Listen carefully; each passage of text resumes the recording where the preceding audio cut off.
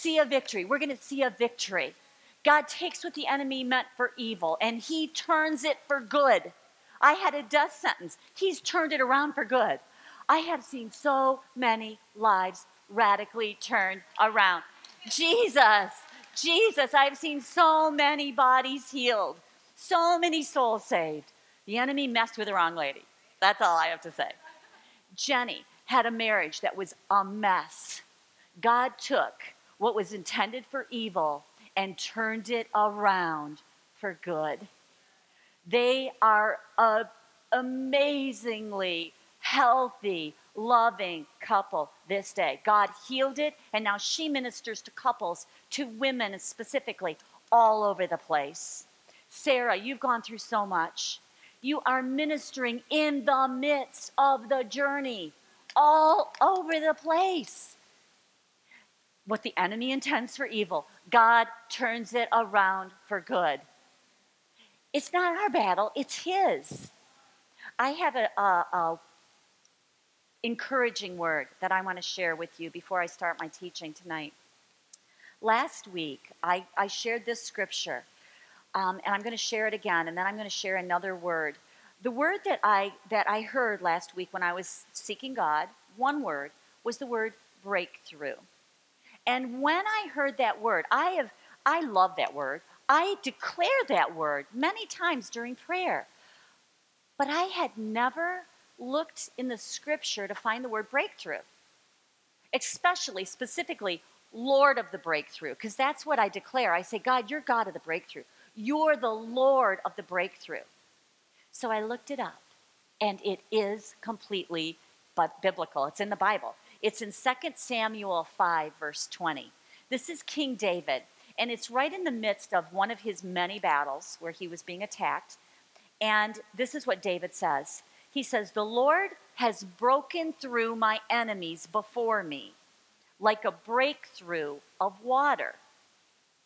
So that's what he claims. The Lord has broken through my enemies before me like a breakthrough of water. Therefore, David said, this place I'm going to name Baal Perazim.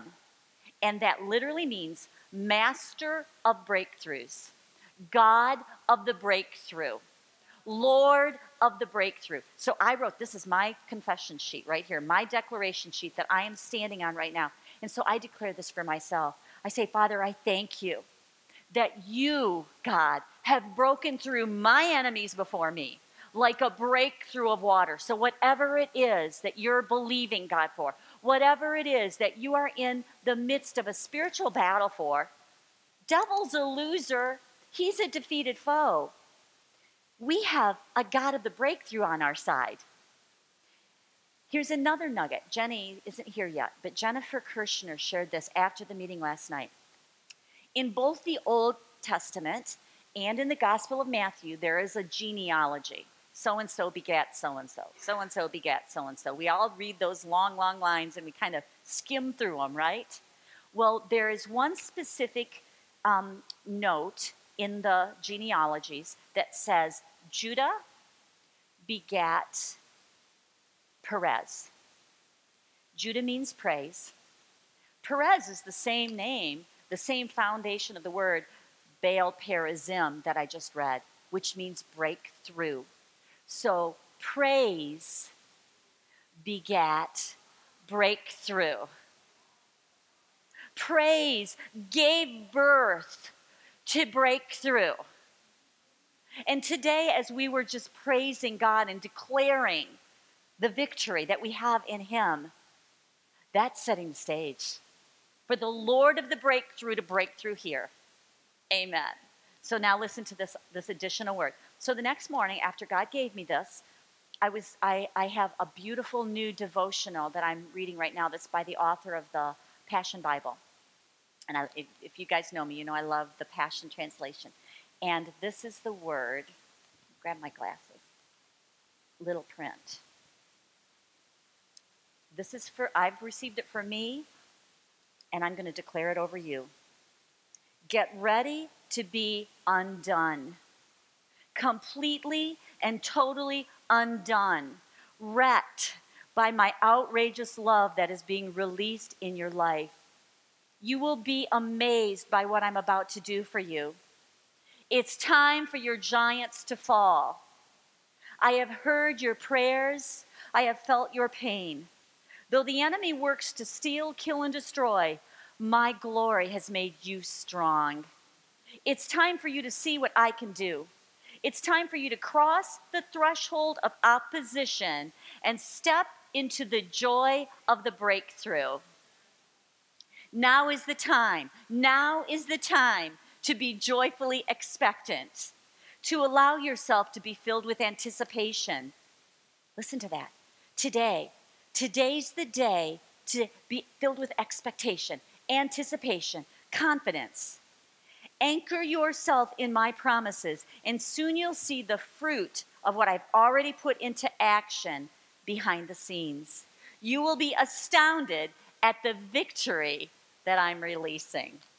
Hallelujah. Hallelujah. God, I speak that declaration alive into our lives, into our hearts. I pray, Father God, for hearts right now that are stirring, that are burning, that are yearning, for the life of that prophecy to be fulfilled within us. The victory, the breakthrough, the coming out of opposition and into victory. God, you are the God of the breakthrough. I declare it for everyone that is here. You are the God of victory. And with all my heart, God, I'm excited. I am excited to see that breakthrough unfold in front of our eyes. So, God, we welcome you. You are here. I don't need to invite you in. You're just here because you're in us. And I thank you for that. But, Father, I pray that we are aware of your presence. We are aware of your love. We are aware of your great grace and your power here in this place tonight. We love you, Lord. Have your way here tonight. In Jesus' name, amen, amen, amen. Come on in, Jen and Jamie. That's the girl I've already mentioned twice tonight. I was telling him about Judah and Perez. That's just amazing. And then that I just read is out of the devotional that you gave to me. Yes. Oh, God, you're so good. So is there anybody that doesn't have a handout for tonight? Do you have one? Okay, just making sure because some of you guys don't know they're even there. Jenny will go grab some in case you don't have one. I am teaching the fourth part of a series. All of our teachings, with the exception of the Bible study, all of our teachings are always posted on the website for free. And they're usually posted on Wednesday. So if you would like to go back and listen to the first 3 parts of this series, it would be amazing, and it would all fit together. Because what I'm teaching about are the spiritual laws of the kingdom. The spiritual laws of the kingdom of God. Because that's where we live. That's where we abide. Colossians 1:13, this is good news. Colossians 1:13 says that we have been translated out of the kingdom of darkness, out of the power and dominion of the enemy. We're no longer under the power and dominion of the enemy. We've been translated, transferred into the kingdom of God, into the power of the Son of his love, into that place of Jesus. Jesus is our king. We're in the kingdom of God. Jesus is our king. We're his subjects, and he's delegated power and authority to us. It was stripped from the enemy. It says in, I don't remember the exact scripture reference. It's in Colossians, but it says that he was stripped of his authority to accuse us, that he was disarmed, that he has no more power over us. But he's still in the world. That's the problem. I wish God would have just gotten him the heck out of the world, but he didn't. In fact, it says in the Bible, Jesus is even praying in John 17, that beautiful prayer that he prays the day before he dies. And one of the pieces of that prayer is he says, Father, I'm not asking you to take them out of the world, but I am asking you to protect them from the evil one. Because the enemy is still in the world. So here we are. Jesus is our king. We live in the kingdom. The kingdom is in us because the presence of God is in us. The kingdom of God is among us as believers. And what I'm teaching right now is the government of the kingdom, the laws of the kingdom of God, how the kingdom of God operates, and it's all really good. But here's the key. The laws of the kingdom don't control us because we have a free will. God has given us a free will. But in order for us to benefit from the laws of the kingdom, we need to cooperate with the laws of the kingdom. I'm not going to do a review of what we've talked about, except last week's. We talked about the law of sowing and reaping. The truth, according to Scripture, that we will reap what we sow. Seed always produces after its own kind. If we plant a crop of corn, we're going to reap a harvest of corn. If we plant seeds, corn seeds, we're going to reap a corn crop.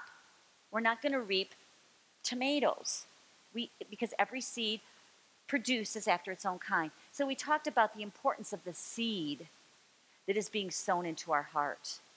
Whether it is seed that is good seed specifically of the promises of God, or whether we're really feeding on seeds that are negative, that are seeds about the problem. Are we feeding and consuming and thinking and meditating and talking about the pain and the problem and the setbacks and the issues of life? Because those seeds, we are giving life if we are sowing them into our heart. So we talked a lot about seeds and harvest. But here's what we're going to go tonight. We're going to talk about the time between the sowing of the seed and the fruitful harvest. Because as we sow the promises of God into our heart, whether you're here, that's my passion, is to sow truth, to sow good seed into your hearts. But just like a farmer, when he sows seeds, he doesn't see the harvest immediately. There's a time frame. So today, we're going to talk about a specific spiritual law that addresses this. And the title that I'm using is the law of active pursuit and perseverance. So first of all, really good news. Because of grace, our vertical reality is the fullness of our inheritance. Our vertical reality is every promise in that word is our inheritance. That's reality. Healing. I'm going to teach you all about that the week after Labor Day, that healing is our inheritance. Healing is part of grace. Of course, forgiveness. Complete forgiveness. Remission's actually a better word, because remission means sin has completely been eliminated. Our spirit is made perfect. And because of that perfection of our spirit, we've been reconciled unto God. And we can come face to face. This is all part of the vertical reality that we live in as children of God. Completeness in our spirit, our soul, and our body. I think this is the thing that just caught me off guard when I received Jesus as my Savior. I didn't realize what I was missing till I had it. I didn't realize that there was something missing, that I had a hole. I've heard it's defined as a God-sized hole in your heart, and you don't even know it. But after I received Jesus, there was just a completeness. Not that everything was perfect, because it wasn't. I still had stage 4 cancer. That wasn't very perfect. I still had, a lot of what I call weeds that were still in there, and I still do. We all are always weeding out lies, weeding out wounds, weeding out hurts, weeding out yuck. Just living in this world kind of puts a lot of yuck in there if we let it. So when I came to know Jesus, all of a sudden, all of that was secondary, was not even really important. And I can't believe I can say this, but I can, with absolute truth.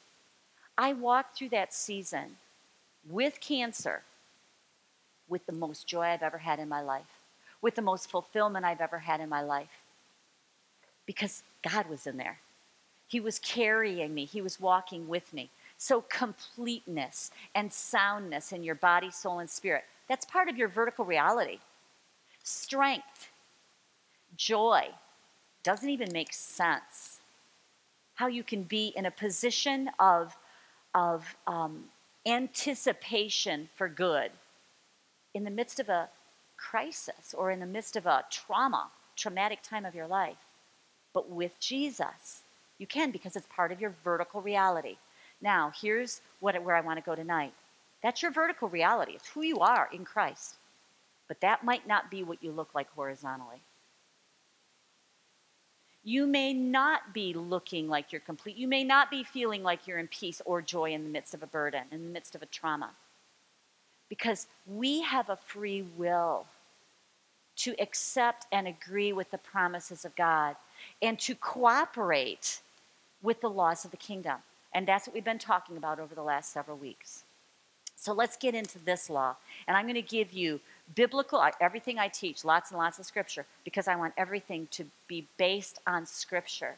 And then we're going to give you practical steps to take to walk through your journey with active pursuit, with persistence, with faith and endurance. So let's go right to the word. Here's a statement. It's on your paper. And that is that ongoing pursuit and persistence of the kingdom of God in your life is critical. Because if you're not pursuing God, if you're not filled with perseverance and patient endurance, instead of moving forward, you're going to move backward. There's no standing still in the kingdom of God. I, for one, want to constantly be pursuing God. Listen to these scriptures. I got 3 or 4 of them that give evidence to what I'm just saying. The first one is Matthew chapter 7, verse 7 and 8. Ask, and the gift is yours. Seek, and you'll discover.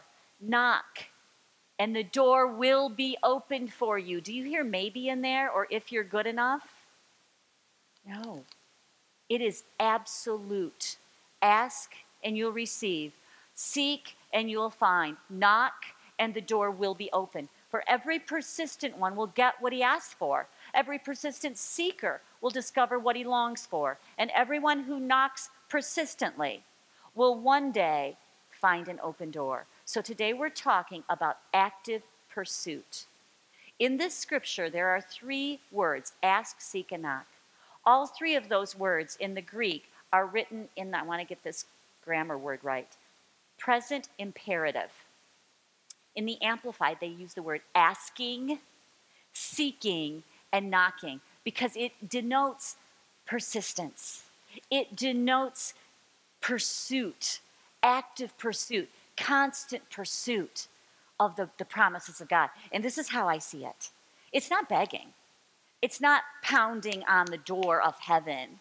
No, it's pursuing the promises so they come deeper and stronger and stronger and stronger inside of your soul. So when a farmer plants a seed, he does more than plant it. He fertilizes it.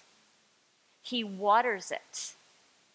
He puts pesticides on it to get rid of any disease or any pests. And he weeds it.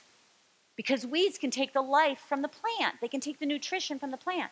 I believe as we are persistent in our asking, in our seeking, in our knocking, that's what we're doing. We're watering the word. We're fertilizing the word. We are saying no to fear, no to symptoms, no to the enemy's stuff that he keeps trying to attack us with, getting those weeds out, getting the pesticide all over it, getting the pest away from us. That's what persistence is. This is a beautiful scripture to show us that. Here's another one. Mark 11:24. I love this account in the Bible. This is the account where Jesus talks about speaking to the mountain. I love this. This is a word that I declared when I was fighting cancer, and it was a good word. The Bible said, Cindy, you tell cancer to go, and it's going to go. You tell cancer to go, and you believe it in your heart without doubting. Watch that cancer turn and run. So believe me, I declared this word a lot. The next verse, verse 24, says, Jesus is like wrapping up his little direction to us. And this is what he says: therefore, I say to you, whatever things you ask when you pray, believe that you receive them and you will have them. So this is what I want to point out. Jesus tells us that whatever it is that we pray, when we pray, believe that you've received them. When you pray, not after you receive it. He says, when you pray, believe that you receive it. And a better a translation of the word receive is believe that you have taken it. Now remember, healing is already, or anything that you're believing God for that's in his word, is already your vertical reality. So when we pray, God says, believe that you have taken it. It's yours. Jesus already paid for it. The work is done. Believe that you have taken it. You have in the spiritual realm when you simply believe. And then you will have it in the natural realm. Believe that you've taken it in the spiritual realm because it's yours. It's your inheritance. God wants you to take it. And then you will have it in the natural realm. Jesus has already provided everything for us that is promised to us in his word. It's part of our inheritance. We obtain our inheritance by faith and patience. We're going to go there today. We must claim what belongs to us as our present possessions before we see them. That's faith. Faith is believing before you see it. Faith is not depending on your senses, your seeing, your hearing, your feeling, your understanding. Faith is believing without your senses. Faith is believing with your faith, with your believer. Hebrews 6, verse 11 and 12. I got two more scriptures about persistence. Hebrews 6, verse 11 and 12. But we long to see you passionately advance until the end, and you find your hope fulfilled. So the author of Hebrews is praying for the Hebrew people. When I read this, this is my heart. This is my heart. And Lord, I just speak this over you and for everybody that's listening to this audio tape or videotape. I pray from my heart that I long to see you and me passionately advance until the end and find your hope fulfilled. When I'm declaring this, when I'm praying this, what I'm envisioning is that you advance to the fulfillment of the desire of your heart. That the promise that you're standing believing God for is fulfilled in your life. It's not just a faith statement. I believe it and then I see it. It's the seeing part, the manifestation part. I long to see you all. That's what's such a joy about this ministry. Because that's what we get to see. That's what we get to see. We get to see people falling in love with God and falling in love with his promises and taking them, seeing the results. So don't allow your hearts to grow dull or lose your enthusiasm. The word in the Old King James, the King James Version, for growing dull and losing your enthusiasm is the word slothful. The scripture says, don't grow slothful. Slothful. Just sitting back, giving up, not actively pursuing, or not persevering. Don't do that. That's the warning here. Don't allow your hearts to grow dull or lose their enthusiasm, but instead, follow the example of those who fully received what God has promised because of their strong faith and patient endurance. Because you sow that seed, and then you water it and fertilize it and weed it and give it pesticide until you see the harvest, and it's a good one. But there's patience involved, there's endurance, and there's active pursuit. The law of active pursuit and perseverance. The next scripture that I'm going to share is the scripture that I share all the time with people who are in the midst of their journey. They believe, they've fallen in love with the Lord. They know Jesus. They know his amazing word, his amazing love, but they haven't yet seen the manifestation. This is the scripture that I share with them. Do not, therefore, fling away your fearless confidence. That's your faith. For it has a glorious and a great reward. For you have need of patience, endurance, to bear up under difficult circumstances without compromising, so that when you have carried out the will of God, you may receive and enjoy to the full what is promised. What is carrying out the will of God? It's agreeing with him. Carrying out the will of God is believing him. There's a scripture, and I can't give you the verse, but there's a scripture that says, this is your work. Believe. Simply believe. So the will of God is to believe, to agree with God, to accept his grace. He's got this precious gift already purchased, already wrapped, ready for us to take. But he's not going to force it on us. He wants us to take it, to receive it. And we do that through faith. And then, yes, endurance, patient endurance, and active pursuit.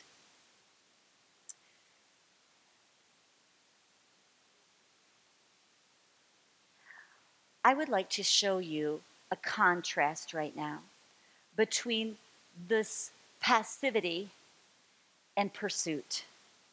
I would like to give you biblical contrast between being slothful in your spiritual walk and following this spiritual law, cooperating with the spiritual law of active pursuit and perseverance.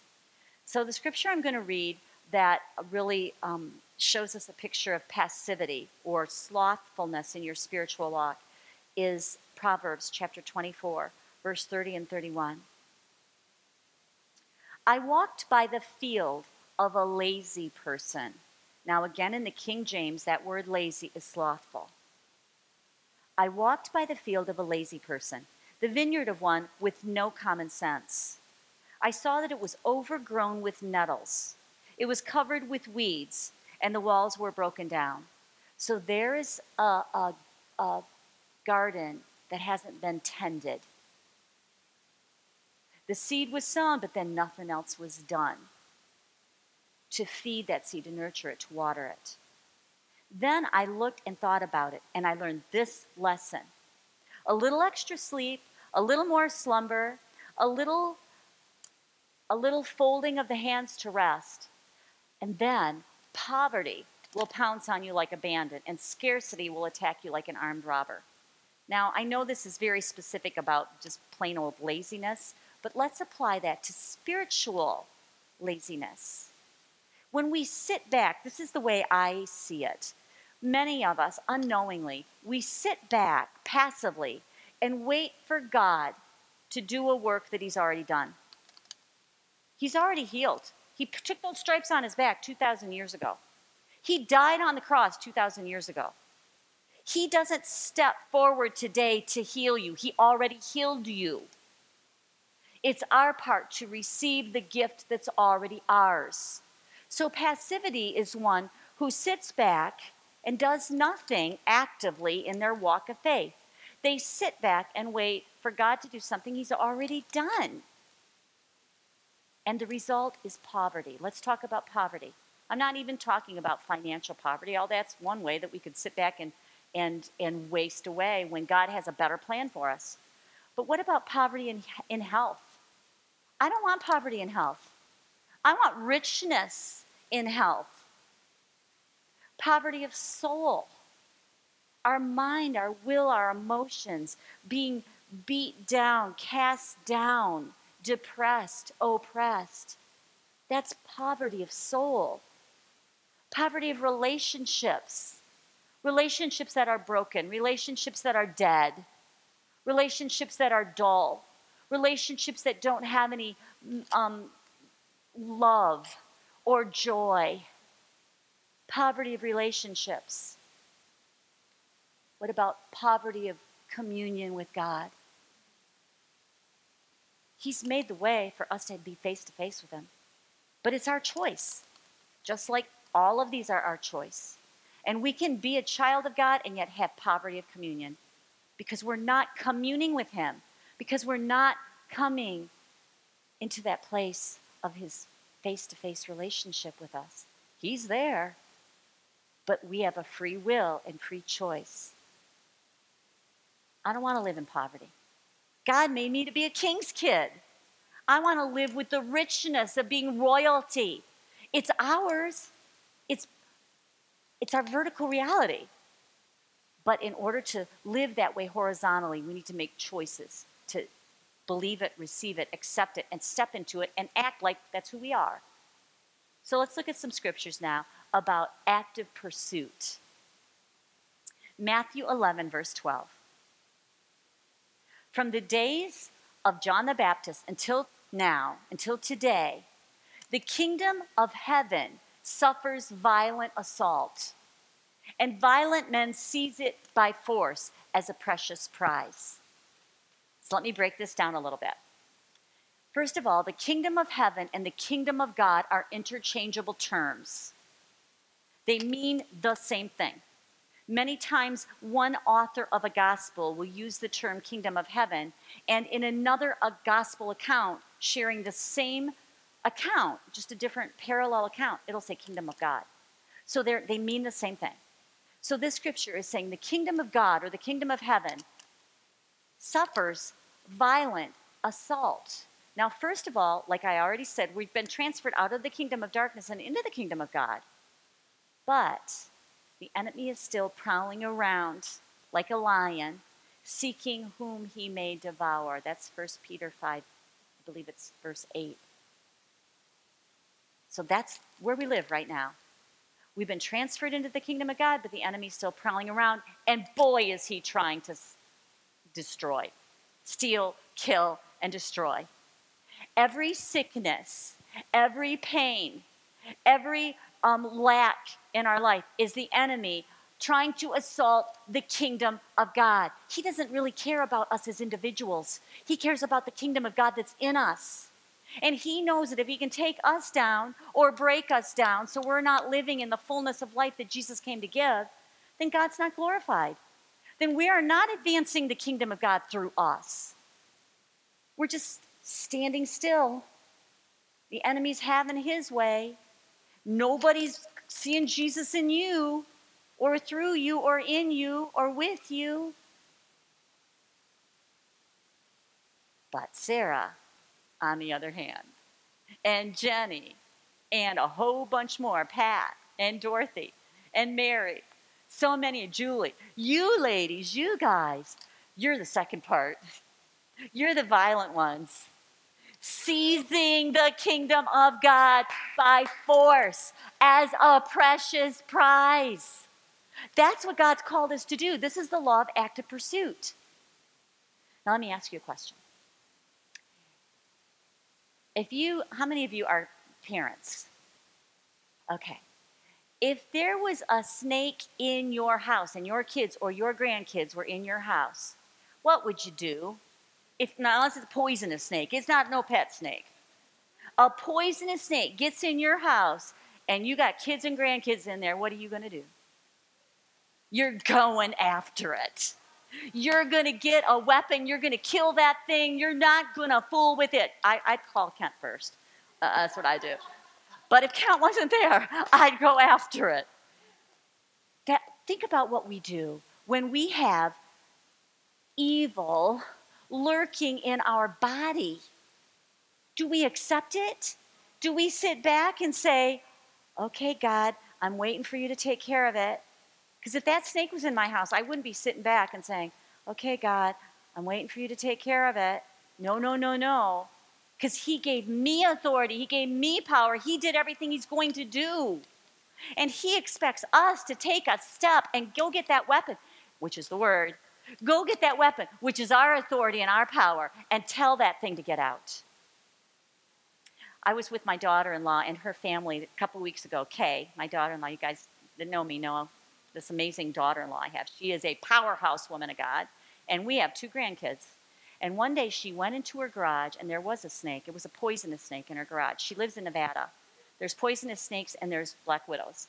And believe me, this mama did not fool around with black widows or poisonous snakes. So when that snake, when she went outside, and her kids are old enough now, they can go outside and ride bike and stuff. So she doesn't want no snake in that garage, right? So she went out, and when she saw that snake, she got violent.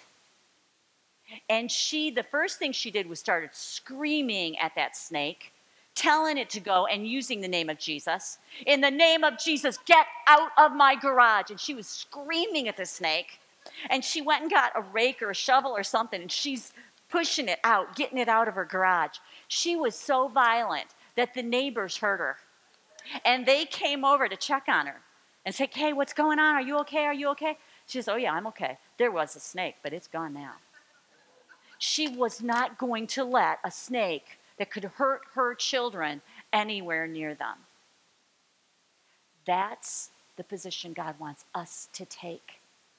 We are called. We're equipped. We have what we need. We're equipped. But it's up to us to use the weapons of our warfare and to take action and not to sit back with passivity. When I teach my study, one of the big questions I address is the why question. The why question. If it's God's will to heal, why do people die? If it's God's will to heal, answer that question, Cindy. Well, I do answer it. And I don't have the whole picture. But one of the keys is exactly what I'm talking about now. We have a part to play. And if we sit back with passivity, we're probably going to receive what the enemy is trying to do, which is stealing, killing, and destroying. Because God's done everything he's going to do, and we have a part to step in and to actively pursue our God-given right, which is healing, and anything else that's a promise in the Word. Listen to this scripture, Romans chapter 12, verses 11 and 12. Be enthusiastic to serve the Lord, keeping your passion toward him boiling hot. Radiate with the glow of the Holy Spirit, and let him fill you with excitement as you serve him. Let this hope burst forth within you, releasing a continual joy. Don't give up in time of trouble, but commune with God at all times. That last sentence is key. I mean, the first part, it sounds amazing. And we all want to be that first part. We all want to be the boiling hot ones. We all want to be the ones with hope and joy that just, no matter what we're going through, that's how we feel, that's how we act, that's how we live. But sometimes that's not how I feel. That's not how I act. That's not how I live. God says, Cindy, when you're down, when you're feeling disappointed, depressed, confused, don't give up.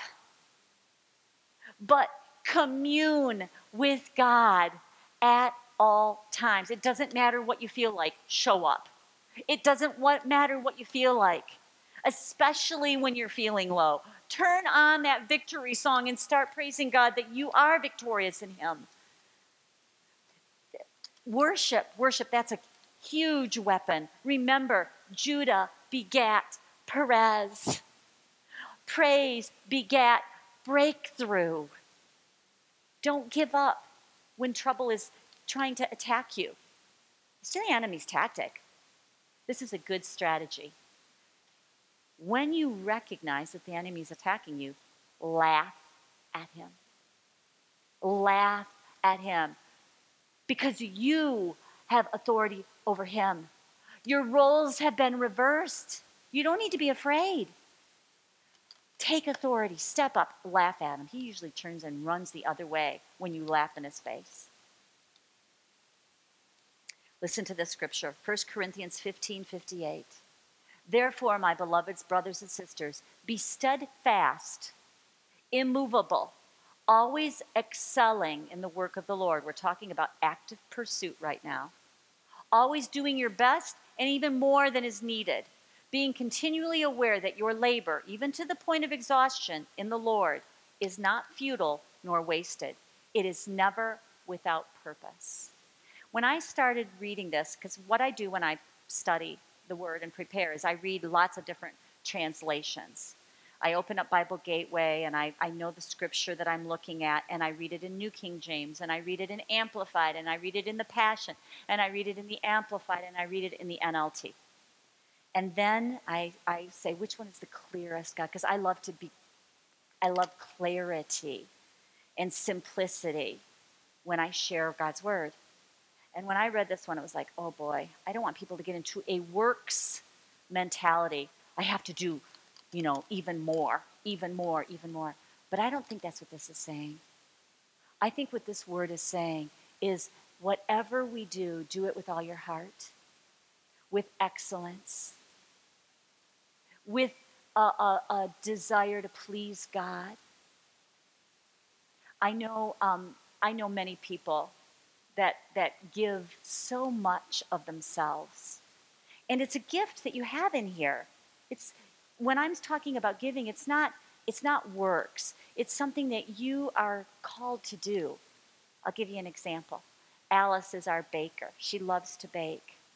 And this lady right here, raise your hand, Alice. She made those carrot cake cupcakes. And if you haven't had one, you better get it because they are amazing. She loves to bake. And she has this ministry she calls Seed and Feed. And as she cooks, she prays over that food. It's just a ministry. She loves to do it. But let me tell you, she gets tired. She gets exhausted. When she made those cupcakes, she made 6 dozen, you said? 6 dozen, and then she gives them away all over the place. That's a lot of cupcakes, especially when you're making them from scratch, right? And really good frosting, too, by the way. That's her ministry. Jenny, her ministry is inner healing. She spends hours and hours and hours in her ministry room, in her home, praying with people, ministering to them, letting the Holy Spirit guide and lead. And I'm presuming sometimes she works to exhaustion. Kent and I, we're in the middle of a move right now. We're moving out of our house next week. And we're building a new home that's not ready yet. So we're in between homes, and we're going to be with Kent's mama for a while. And let me tell you, I'm tired. I'm physically tired. But the Holy Spirit is here. And this is what Kent and I have recognized over the years of our ministry, is that when I am the least able on my own, that's when the anointing is the most. Because I don't have to do it. It's him through me. So that's what the scripture is saying. Pursue him in your bent, in your gift, in your love, whatever that is. Pursue him. And that leads me to the next point, which is, this is where we get practical about steps to take in that harvest, in that time between seed time and harvest.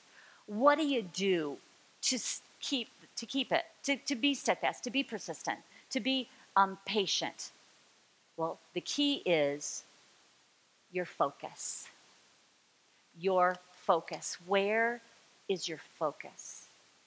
I'm going to go to Hebrews chapter 12, I believe.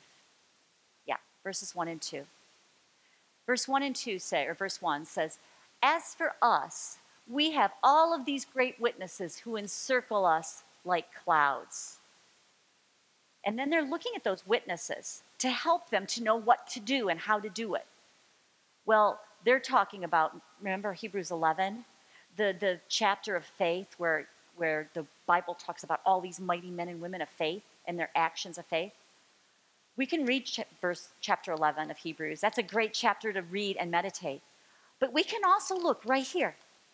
We can see we are surrounded right here with men and women of faith.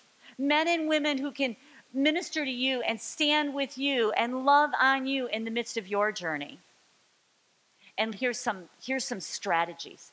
So we too, just like our cloud of witnesses, we too must let go of every wound that has pierced us and the sin that we so easily fall into. That's another whole teaching.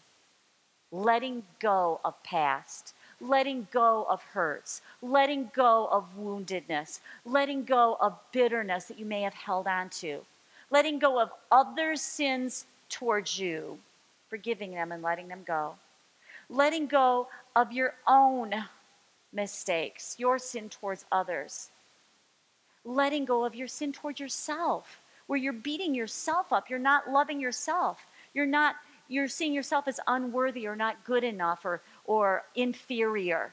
All of that stuff. Wipe it away. Let it go. But again, that's another teaching. That's part of my Bible study. Then, when you get all that garbage out of the way, we will be able to run life's marathon race with passion and determination. That's active pursuit. For the path has already been marked out before us. But verse 2 is where I really want to plant ourselves for a minute. Look away from the natural realm and fasten our gaze onto Jesus, who birthed faith within us and who leads us forward into faith's perfection. So we're going to talk about what that means. What does it mean to look away from the natural and to look at the spiritual? In another translation, it says, look away from everything that will distract and fix your eyes on Jesus. We're going to talk about that in a second, but let's look at Jesus' example. His example is this. Because his heart was focused on the joy of knowing that you would be his, he endured the agony of the cross and conquered its humiliation, and he now sits exalted at the right hand of the throne of God. So Jesus fixed his gaze on the prize. He fixed his gaze on what his sacrifice would purchase. He didn't put his gaze on the actual sacrifice, on the flogging, on the crucifixion, on the ridicule, on the being separated from his Father for 3 days. That's not where his eyes were. His focus was on the prize. His focus was on what he was going to accomplish through his death and resurrection. And it even says in here that he did it with joy. He didn't suffer with joy, but his heart was focused on the joy of knowing that you would be his. His focus was the joy of knowing that he was making the way for us to be saved, for us to be reconciled unto God, for us to be wiped free of sin, for the barrier to be removed, so that forevermore his children would have the potential to be reunited with him and to be forever with him. Go to the next slide, please. So, consider carefully how Jesus faced such intense opposition from sinners who opposed their own souls, so that you won't become worn down and cave in under pressures. So in order for us to stay strong and not to be worn down and cave in under pressures through the healing journey, perhaps through treatment, perhaps through pain, perhaps through financial issues, or whatever is in the midst of your journey, here is a powerful key, and that is to look away from all that will distract and fix your gaze on Jesus. The word look in this scripture, this is in your notes because this is key. Underline it. Go back to this. Think about it. Meditate on it. The word look doesn't mean for me to just use my eyes and to see something. It's much more than that. This word look means to turn your eyes and your mind away from everything in the natural realm, from everything that would distract, and to fix your eyes on Jesus. So you're turning away, you're turning your eyes and your mind, your thoughts, your meditations of your heart away from everything in the natural and fixing your gaze on Jesus. It was a choice.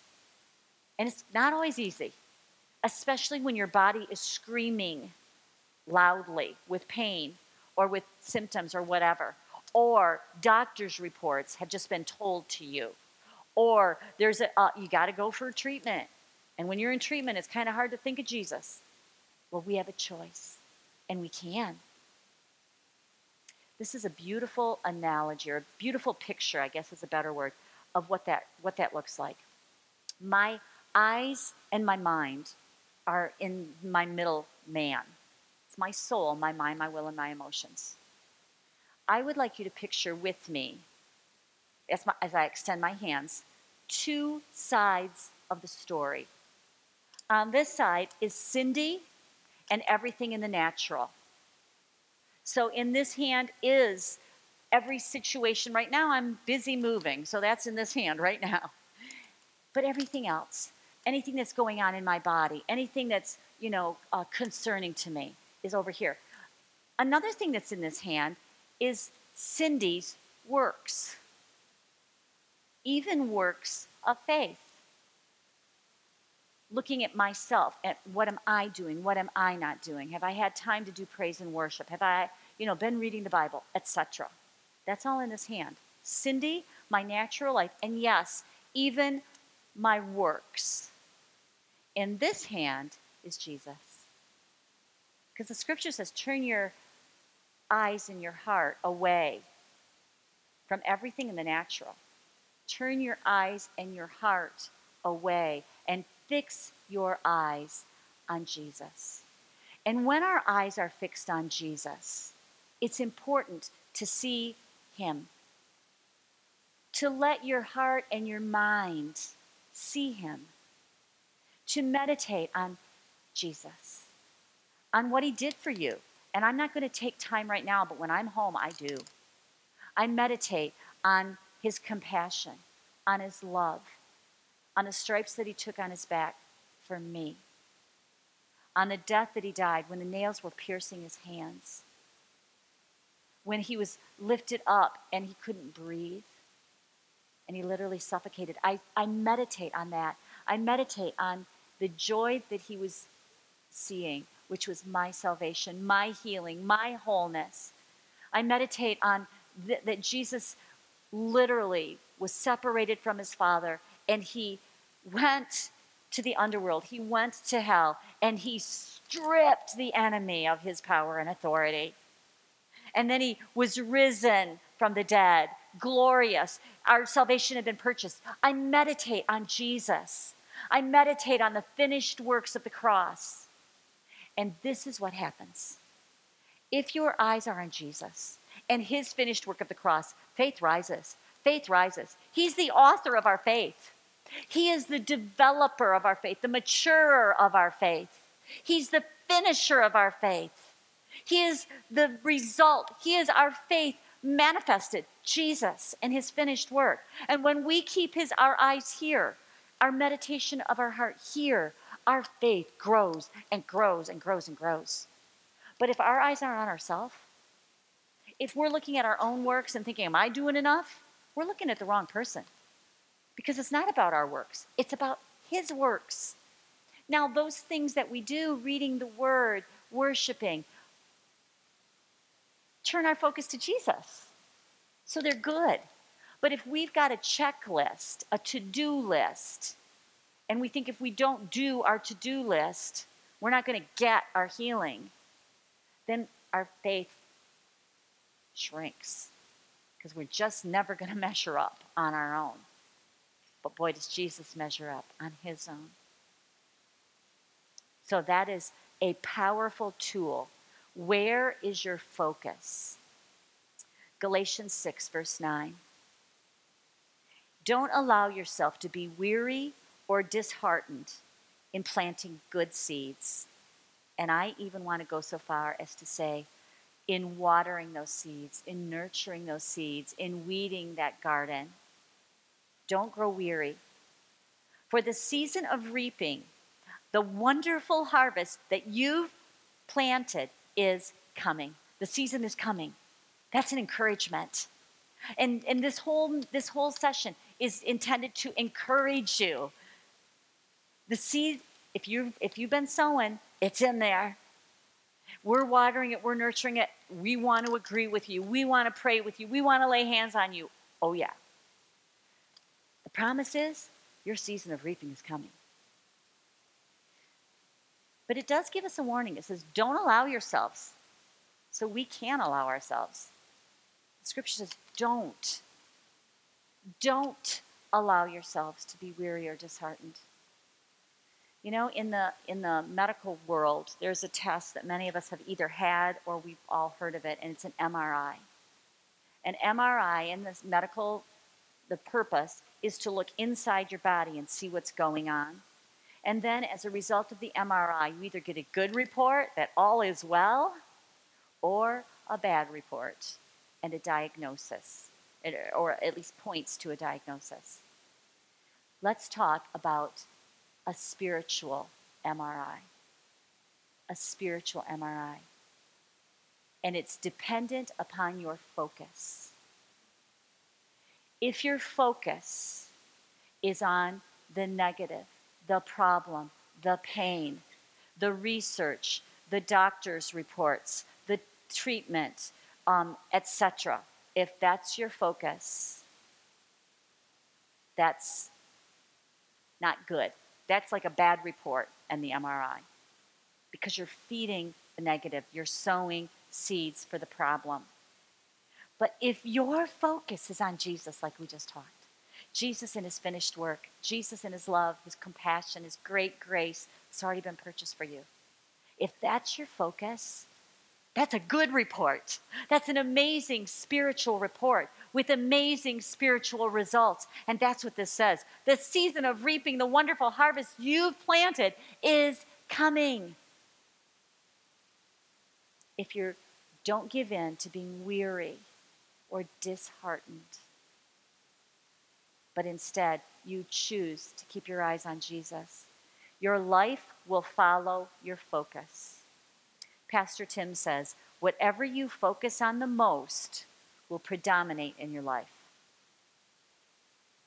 So I'm going to read one more set of scriptures, and it has to do with the word wait.